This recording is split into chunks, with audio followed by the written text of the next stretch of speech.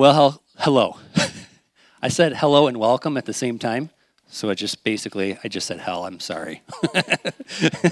My name's Eric. I just want to welcome every one of you that are in the room today, as well as those of you that are joining us online or listening and watching this later on in the week. If you are in the room, I do want to say congratulations. We are the only people in our area without COVID. So thank you very much for avoiding all of that. Actually, there are many people that are sick today. We don't want to take that lightly, but we do want to pray. But I'm going to be talking through some info before we do all of that, for those of you that are in the room and for those of you that are online. If you are online, a few of these items might not apply to you. But many of the things that I'll mention can happen through our website. And first of all, we do want to welcome any guests that may be with us today for the very first time. We are happy to serve you in any way that we can. We would love for you to share your information. Not so that we can bombard you or inundate you with some things, but we want to follow up with you, get feedback from you, and basically partner with you in any way that we can serve you. Anyone, not just guests, can update their info and be added to the email list. And there are two ways to share or to update your info. First is via the info card. Or electronically on the YouVersion app. The instructions to fill out the information on the YouVersion app are on the screen here right now. The app is also useful during our gathering to follow along, to take notes from what you're hearing, and even to give online as well. There are other ways to give, including going to the back and going to the Give tab of our website or via the offering box in the back. If you have questions, if you have feedback for us, if you have ideas, or you need prayer, you can always email us at connect@centerwaychurch.com. And there are plenty of other ways to engage and connect with us throughout the week as well. We have wallpapers for your devices. We have a Spotify playlist for you to engage with. Social media platforms, Monday, Wednesday, Friday, devotionals. All of those things can be accessed on our website. You can visit the messages page of a website to access these resources and even more. If you're interested in taking next steps in your spiritual journey, if you're looking for ways to grow, to serve, to be spiritually coached, you can get water baptized and become a Centerway steward. You can check out the Next Steps booth in the lobby after our gathering, or the Next Steps tab of our website as well. Now, here's what to expect for the rest of our gathering time today. Spencer's going to be reading scripture for us. Claude will be communicating from the Bible, and then we'll be responding to God's word in song. Before we go any further, can we spend some time in prayer? Heavenly Father, we do come before you today a thankful people, thankful, Lord God, because no matter where we find ourselves in life, we know that you are faithful. And God, we know that because your word declares it, Lord God. It's not because of the way we feel. It's not because of the circumstances surrounding us or that they're perfect, Lord, but because you are good. You are faithful. We trust your word, Lord God. Wherever we find ourselves today, God, I pray that we would hear your voice, that we would know your voice, that we would respond to it in a real and a profound way, Lord God. And Jesus, we ask that you would receive us with open arms today, Lord God. Father, some of us are so weary. Some of us can't even take another step. We need you to wrap your loving arms around us, Lord God.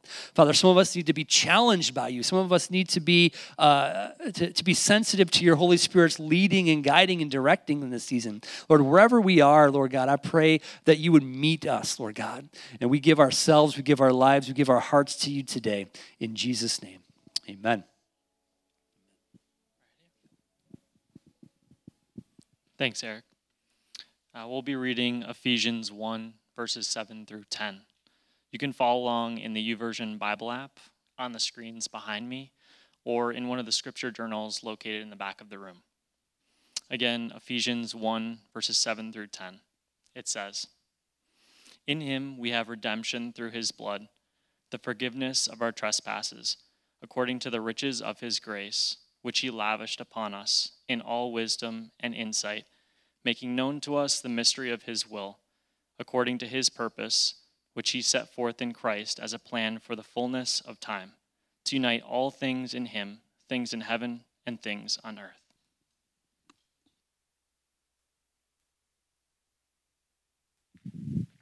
Thanks, Spencer.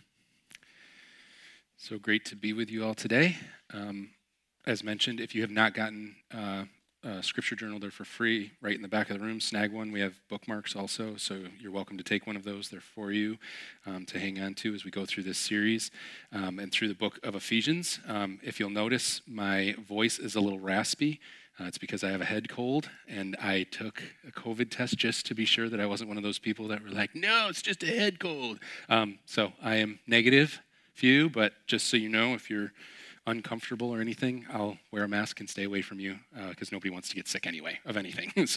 But I'm doing well, and we are going to continue in our series, Essential, and we're going to be talking about grace specifically. Today's title is Grace.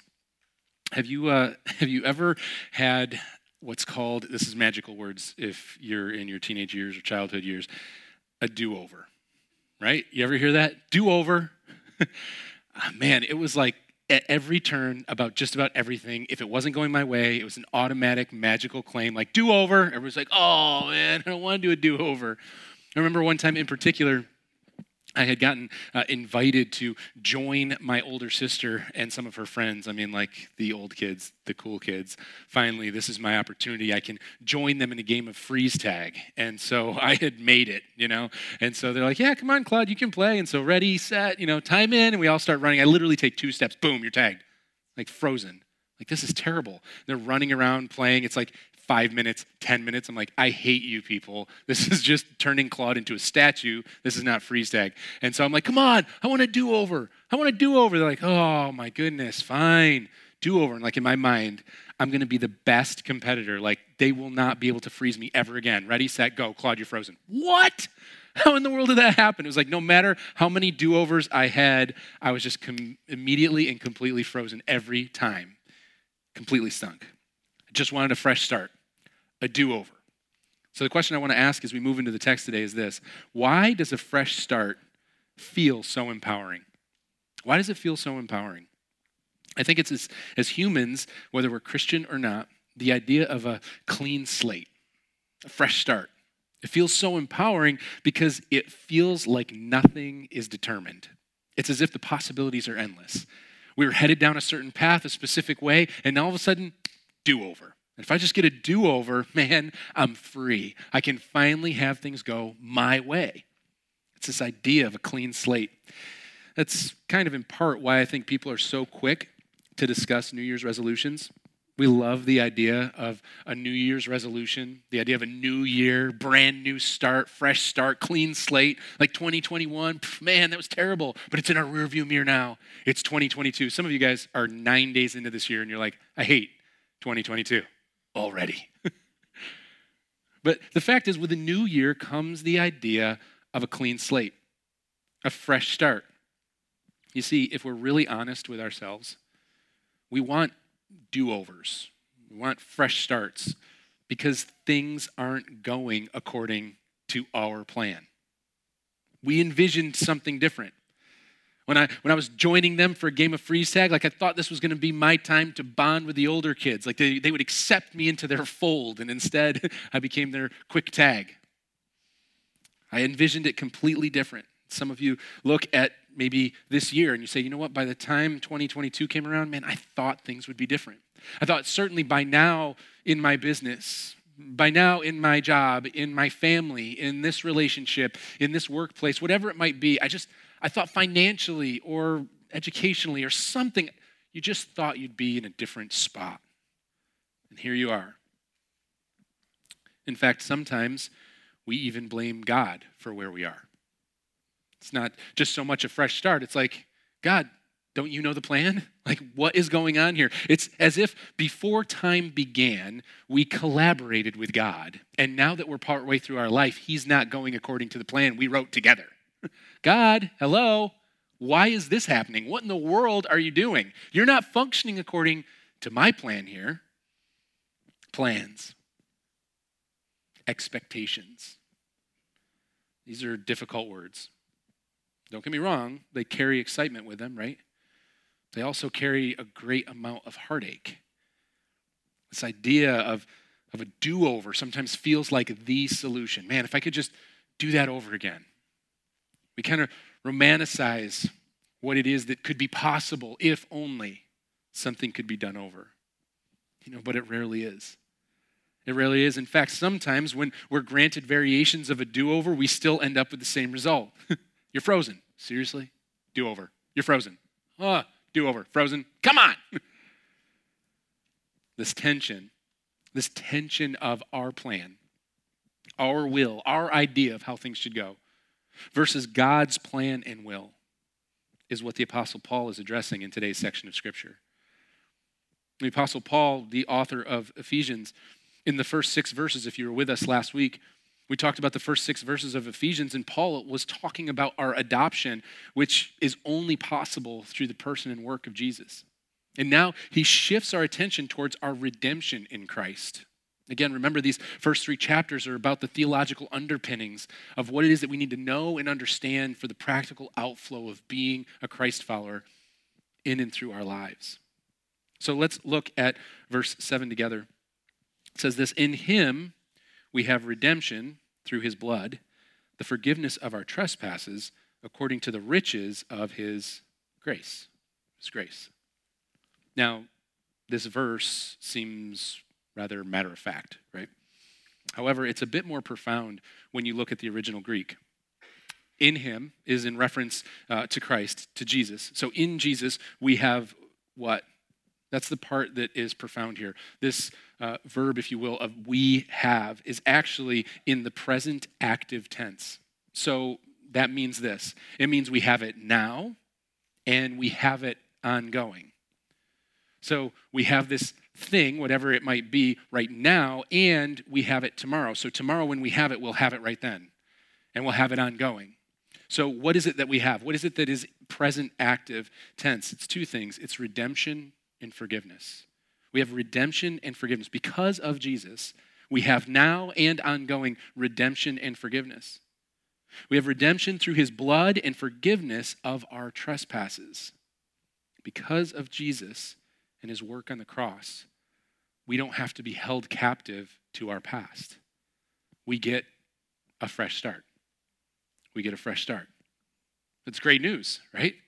But if we aren't careful, in our humanity, we'll interpret that as a do-over to impose our will. Think about that for a second. Sometimes we almost pervert the idea of salvation and this theological reality of the redemptive work of Christ to say, listen, if I get a do-over, a fresh start, what that really means is God is giving me an opportunity to impose my will. Our fresh start is about seeing God's will come to fruition in and through our lives. His will. Let's look at verse 9. I'm laying some groundwork and we'll connect all the pieces in a moment. Verse 9 says this, "Making known to us the mystery of his will according to his purpose, which he set forth in Christ." There's a lot of him and not a lot of us, right? That's problematic, especially for our Western culture. Like, we're like, no, but me, right? Like, how do I mean, isn't this really all about me? Don't I sit in the center of my universe? But God is saying, no, according to his will, his purpose that he set forth in Christ. It's his will, his purpose. Listen, God has a plan. God has a plan. It's very important to realize that God has a plan. You might sit back and say, yeah, okay, God's got a plan. But it's more significant than that. When I was in college, I was dirt poor because I was in college. And so I would save up money in order to get a meal off campus. And back then, my most favorite meal of all time was a number 1, supersized, large-sized, not supersized, that's the wrong company, large size, at Burger King.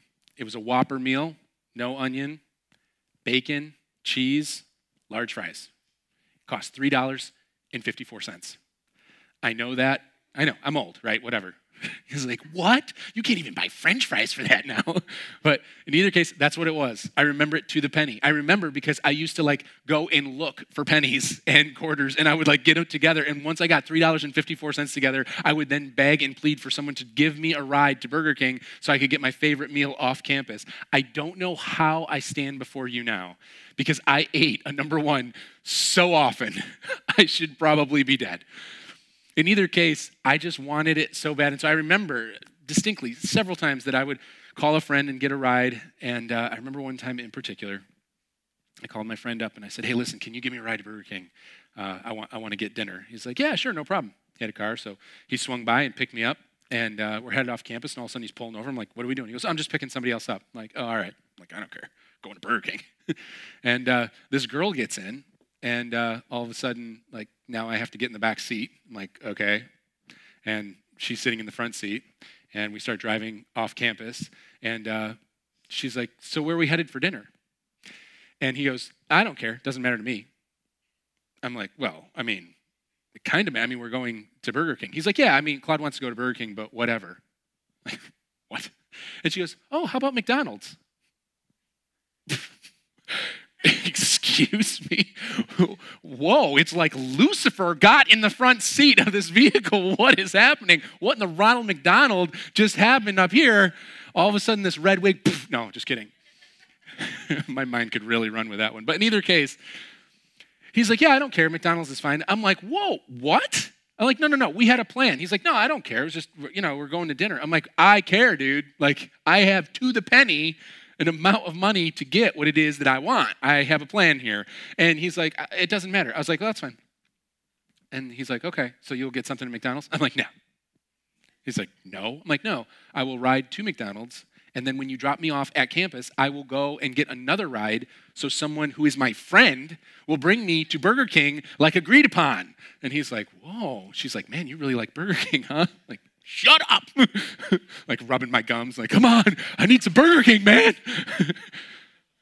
I need some sesame seeds. Anyway, in either case, he's like, you're serious? Like, you're that I'm like, yeah, you're messing with my plan. He's like, all right, fine. So we went to McDonald's because she wanted McDonald's and she was a girl. And a girl he liked. So we went to McDonald's and I didn't order anything, and then we went through the drive-thru. So we went through the drive-thru at Burger King and I got my number one, and in some way, by the miracle of God, I'm standing before you now. The point is this. The same exact thing goes for our lives. It's a picture of the tension of our lives. Now, obviously, the stakes are far higher than Burger King. And we need to know that God has a plan, because if there is no plan, then we need to fight for our plan. Some of us in this room are fighting for our plan against the God of the universe, as if he doesn't have a plan and that the plan is being determined by our willpower. So God, listen, I really want this. I want it so bad. It's part of my plan. If there is no plan, then we need to fight for ours. I mean, don't get me wrong. We don't sound that selfish, right? We don't shake our hand at God and say, my way, my way. We would never do that. Instead, we call it things like, I'm just an individual. It's more individualism, and it's our freedom. And, as teenagers, we expressed that. I mean, no teenagers here, of course, but we adults, when we were teenagers, we would say absurd things like, why in the world would my parents just take my freedom? Why do they hate me? Like, don't they know? Like, what the heck? I remember times just being convinced that my parents were having little meetings late at night. Hey, let's crush Claude's will. Huh? I'm like, I don't know. I mean, I was going to pay the bills. I have a lot of responsibilities, work in the morning. But you know what? You bring up a great point. Let's ruin that kid's life. He wants to do that. Let's say no and just choose something else. Not for a good reason, not for his safety or anything adult-worthy, not because we love him, but for the simple fact that it would be awesome in the midst of all the cares and concerns of the world that we simply destroy his life. I mean, I literally thought, and like I said, no one in here, but it used to be a thought that teenagers would have, that parents had nothing better to do than crush the will of their children. Here's the funny thing. We don't grow out of that. We don't grow out of that. We still want our will, and we still wonder why in the world everybody's trying to change our plan. The difference is now our kids are trying to ruin our lives. And our bosses are trying to ruin our lives, and our teachers and our coaches and all these people. I mean, it's a conspiracy. It's really rough out there. You're probably right about everything. Your plan's probably best. Probably not, right? We're all in the same boat. It doesn't go away. And get this, to further complicate things, we live with other humans. Shocker, right? We live with other humans and we collide with them as they're fighting for their plan. Every car you get into, somebody else wants to go to McDonald's. You're headed this way and they're headed that way, and the fight is on. My plan versus yours. We don't grow out of this. We don't step away from it. It's the struggle of humanity. The good news is we don't have to strive because Scripture reveals that there is a plan. Will we rest in that plan? Verse 10 says this, as a plan for the fullness of time to unite all things in him, in Christ, things in heaven and things on earth. This word plan in Greek means to administrate. It literally means to manage a household, city, or the world. God is saying he has a plan for the world. So as humans, are we free? Or is there a plan? Are we free to make our own choices, to impose our plan, or is there a greater plan? And the Bible says yes. The Bible says yes. I love that. I'm like, no, I want wait, what? Yes? Of course, there are extremes. Humanly or secularly, if you want to say, secularly speaking, there are extremes. On one side, we have what's called scientific determinism. The definition of scientific determinism is this. Since every event in nature has a cause or causes that account for its occurrence, and since human beings exist in nature, human acts and choices are already determined. That's what scientific determinism is. So a scientific determinist, a secular scientific determinist would say free will is an illusion and that humanity is locked into history, that we are just going along for the ride. You think you're making choices, but it all falls in line with what was already determined. It's a fatalistic perspective that believes nothing we can do actually ever changes anything. We're just locked in. Now, and that's one extreme. On the other extreme, we have the humanistic approach, which is this: the future, gosh darn it, is what you make of it. That sounds familiar. In fact, Hollywood has made billions and billions of dollars off of this concept. Listen, you control the future. It's all about whatever you want and whenever you want it. In fact, that's why we love Back to the Future and different, I know I'm really dating myself today, aren't I? Different movies like that where it's like, listen, one choice redirects your entire life. You end up at a completely different destination. So, choose wisely because every choice has massive implications. The future is everything that you make of it. And of course, with this perspective, there's a lot of fear. A lot of fear because every day you're wondering if you've messed everything up. Like, wait, should I have gone there? Should I not have gone there? Wait, should I have talked to that person? Should I not have talked to that person? And we can second guess and re-guess everything. So you have, on one extreme, the plan is entirely fixed. Or, on the other extreme, don't mess up the plan. What's reality? What's reality? I think we find our answer in Scripture. And probably most clearly, we can find it in several places, honestly, but most clearly in Acts 27. If you have time and you want to, you can read it. I'm going to summarize what it is that we're talking about. We're actually going to talk about chapter 27 is about a shipwreck. And it's about the Apostle Paul in a shipwreck. And so the Apostle Paul, who is the author of Ephesians, as we've been talking about, is on a boat. And he's on a boat with soldiers and sailors. And he's actually a prisoner. And to give you an idea of the size of this boat, because you might be like, oh, it's a cute little frigate. I don't know what a frigate is, but it would be sound fun to kind of say. Is that a thing, frigate? I think it is. Anybody? A boater? A sailor? A yachtsman? I don't know what I'm talking about. I got to get out of this. Anyway, 276, according to Scripture, 276 people are in this boat. All right, so this is not a tiny little boat. It is a large boat. 276 people, and they're in a terrible storm for days and days and days, like a legit terrible storm. Scripture explains it. And they're in the midst of wondering whether or not they're going to survive this shipwreck when all of a sudden Scripture tells us that an angel visits Paul. And the angel comes and tells Paul, here's the deal. You will shipwreck. This ship is going to be destroyed. Like, wait, what? But all of you will survive. 276 of you are going to survive. So don't worry. Now, this could really mess with your theology, depending on where your theology comes from. Like, wait a second. Who owns this ship? Why would God be all right with the destruction of someone's hard-earned property? My God would never do that. There's a lot of things that can really mess with your mind if you're not considering the fact that God has a plan. And so this is what happens. Paul goes before this entire group of people, 276 people, and he says, an angel came to me. We are going to shipwreck, but none of us will die. God's plan. God's plan, okay? The storm continues for days after Paul says that. And people get really scared because they're like, maybe we are going to die.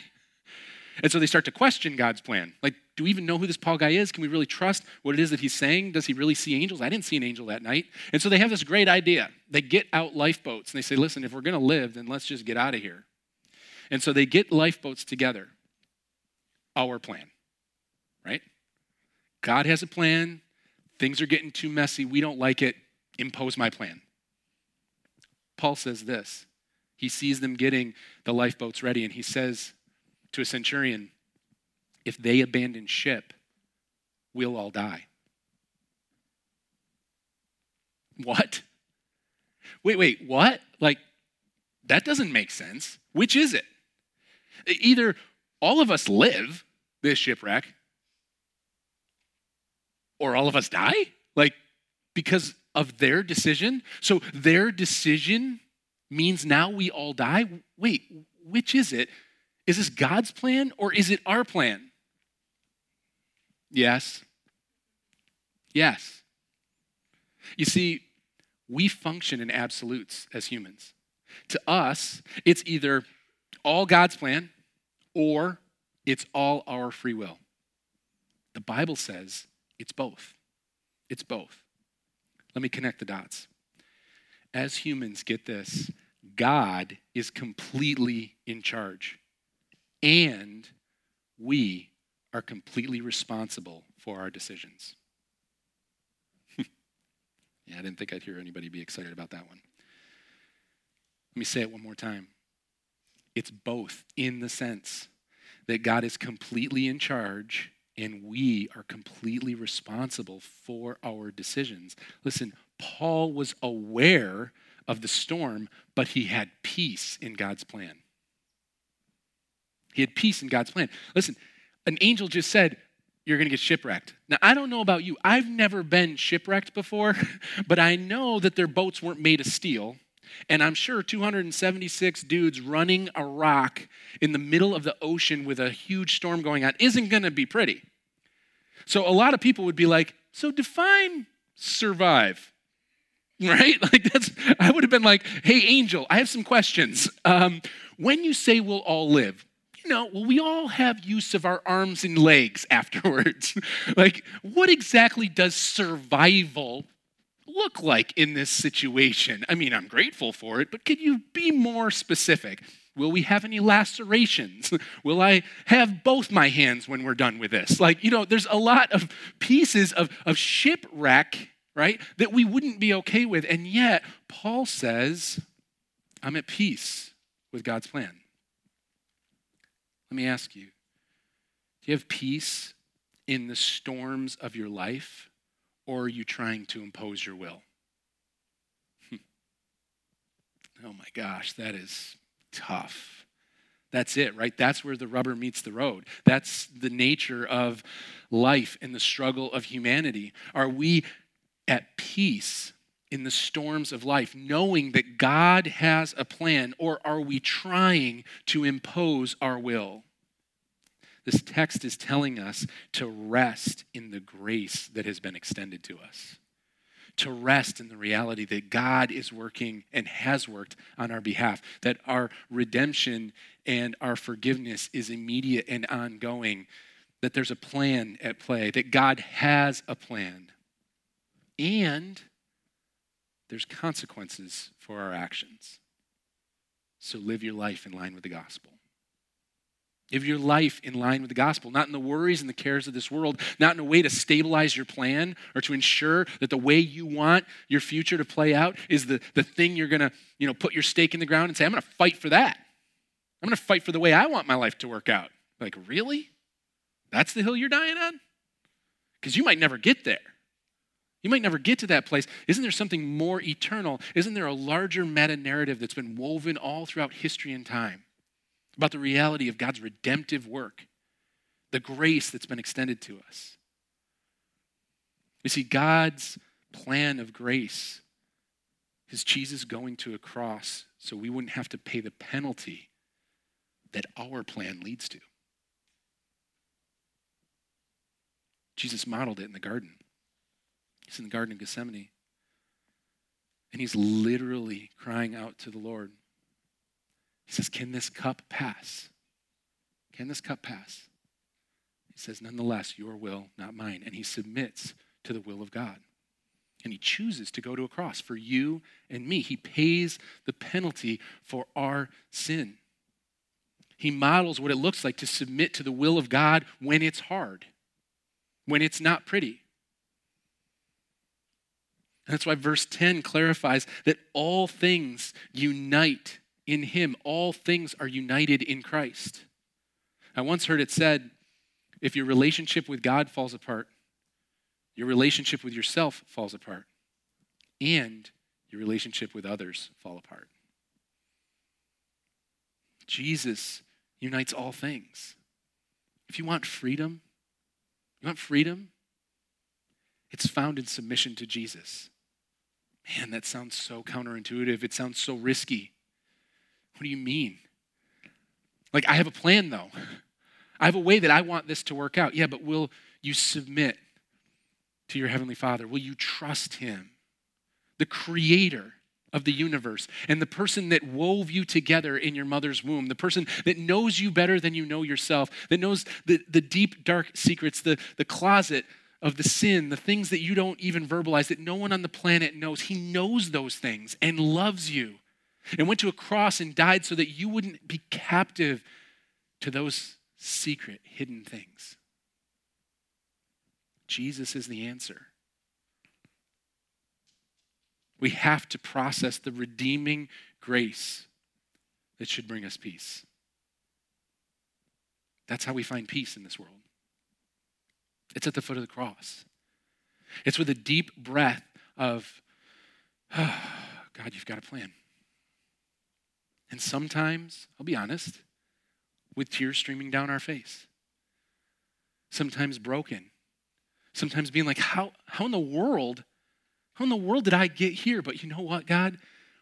You said you'd never leave me and you'd never forsake me. And so you're going to walk me through this, not because I like it, but because I know that in some way, somehow, you're going to redeem this on the other side. And so walk with me, Lord, as I go through some of the darkest, most difficult days of my life. That's what brings us peace. That's what it is to be a Christ follower. It doesn't mean we run in fields avoiding all the pain of the earth. That's absurd. No one promised that. No one did. And if they did, they promised you a false gospel. It's not about money never ending. It's not about all the stuff. It's not about the white picket fence and all the things. No, it's about a promise that God will never leave you or forsake you, that he's walking beside you, and that he's actively redeeming the decisions and choices that others make, that you yourself make. That he's working it together for his glory and ultimately your joy. You see, the fact that God has a plan, it should bring us peace. Not because we want to be shipwrecked, right? Paul wasn't like, woohoo, run her aground. No, there's a peace. God's with us. We don't know what's going on, but he does. So we're going to stay here till he says we're done. Because we experience that grace, we should in turn extend it to others. That's why. We don't conjure up some attempt to try to to convert people or something where we're trying to sell them something. Like if you're here for the first time hearing about Jesus, we're not trying to convince you to follow some mythical character. It's not about conversion to something. It's about the idea of us experiencing the grace of God, and why in the world would we not extend that? And here we come into a new year and we're around the holidays, and it's amazing. It's amazing how around the holidays we interact with loved ones and family members that we will not extend grace to. We profess Christ. We walk in the grace that God has given us. We will not extend it to others. We withhold forgiveness. We withhold grace. Why? Because they stepped on our plan somewhere. They infringed upon our plan. I mean, how dare they? In fact, I don't even remember what the issue was. Some of you know exactly what I'm talking about. You can't even remember the violation, but we can't give them grace. I don't know how Christ followers who have experienced the truth of grace and peace and the awareness of that which Christ has done and the forgiveness and the redemption that we walk in, how we could ever withhold that from other people. I want to challenge you today. If you are withholding forgiveness, if you are unwilling to extend grace, then there is a part of you that has not experienced or understood the grace and the truth of the gospel. And but they hurt. But they hurt me. You don't understand. Oh, I understand. I understand. While we were enemies of God, sinners, He died for us. Knowing the wretchedness of our heart, He laid down His life. And so if we have been forgiven of so much, how could we not forgive? We need to learn to extend grace to others. We say every week, the text requires something of us. And so I want to challenge you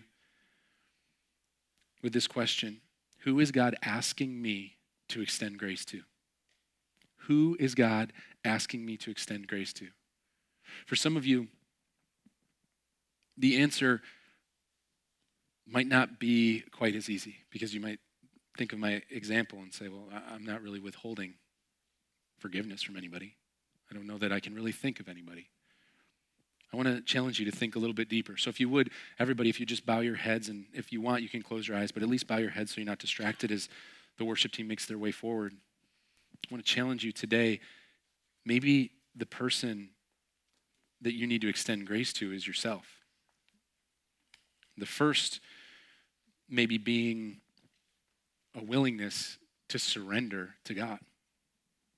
You've been trying to impose your plan and your will in your life, and it's been coming up short at every turn. And so maybe today is the day where you just surrender to the Lord, where you lay your life down and say, okay, I've been trying to be the leader of my own life, but God, would you just come and be the leader of my life? Today there's no magical prayer to be prayed or things to be repeated. It's just as simple as this. If you want, wherever you find yourself, whether you're live in the room, well, I assume you're live if you're in the room, whether you're present in the room.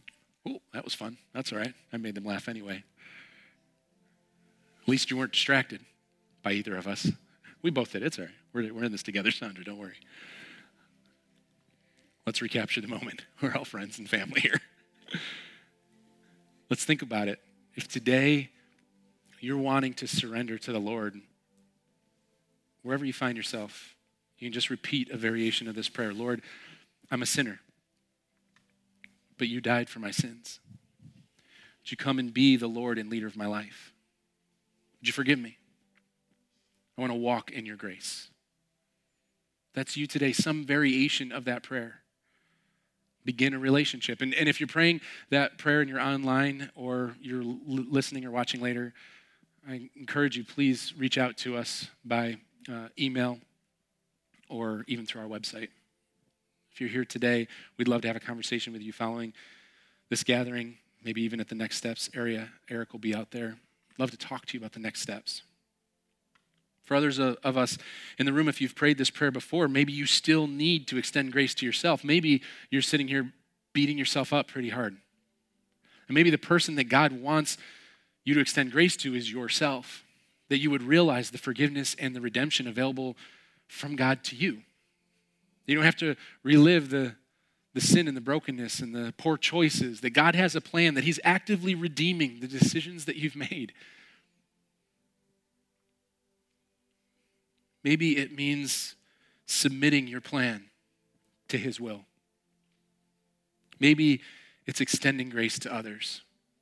And maybe there is a person that you need to call up or to text and just say, hey, I don't really know what's even between us. I can't even remember. And I'm sure you do. And if you do, I'd love to talk to you about it. But whatever it is, for whatever I own of that, I'm sorry.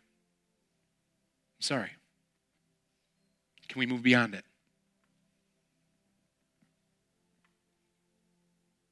If you can't do that, I want to tell you that's pride. And I'm speaking from a place of pride where I have been like, listen, no, but they were wrong. But God doesn't hold our wrongs against us. And so would you lay it down? Would you extend grace to others? Maybe for some of you in the room, you're saying, yeah, none of that really connects or resonates with me, and that's okay. But I want to tell you, the text requires something of you, and so maybe it's sharing his grace with others.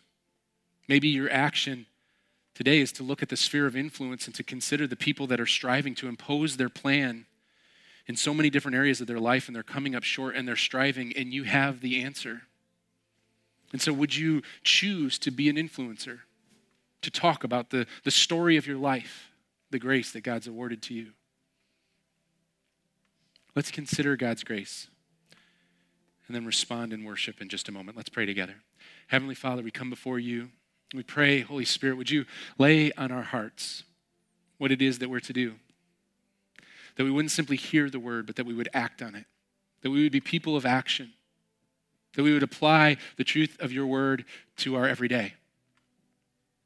That you would do a work in this and surrounding communities for your glory, and that we would simply declare ourselves available, participate in the redemptive work that you're doing. In your name we pray. Amen. Sing together. For God so loved the world. Come on, such good news. And that he gave his only Son, that whosoever believes will not perish, they shall have eternal life.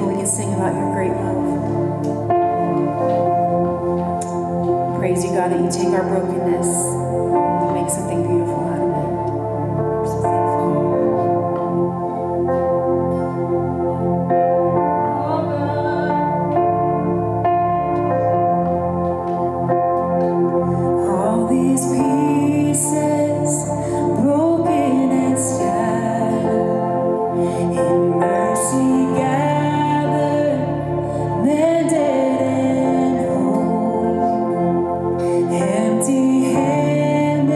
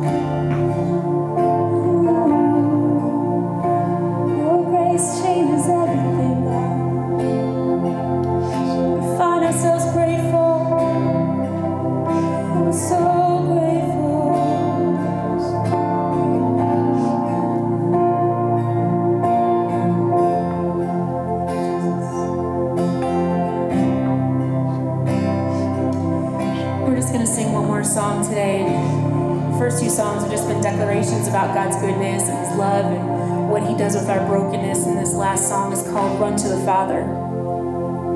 And there's a lot of I's and me's and my's in it. And it's not a type of worship song that we love to sing a lot about, because frankly, our worship is not dependent on what we think about God. Worship is dependent on who God is. But we do feel like there's a place for this type of song to say, God, I've carried this burden for so long. And I know that there's some of us here that as you're hearing this message, it's almost hard to let it sink into your heart because you feel too broken or too far gone. Or maybe you can't declare, I once was blind, but now I see, because you still feel blinded for whatever reason.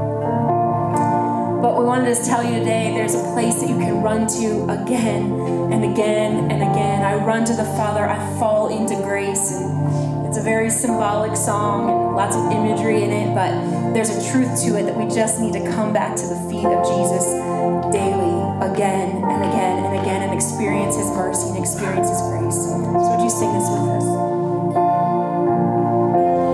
I've carried a burden too long on my own. I wasn't created to bear it alone. I hear your invitation to let it all go, and I see now I'm laying it down, and I know that I need you. I run to the Father, I fall into grace. I'm done with the hiding, no reason to wait. My heart needs a surgeon, my soul needs a friend, so I run to the Father again and again and again and again.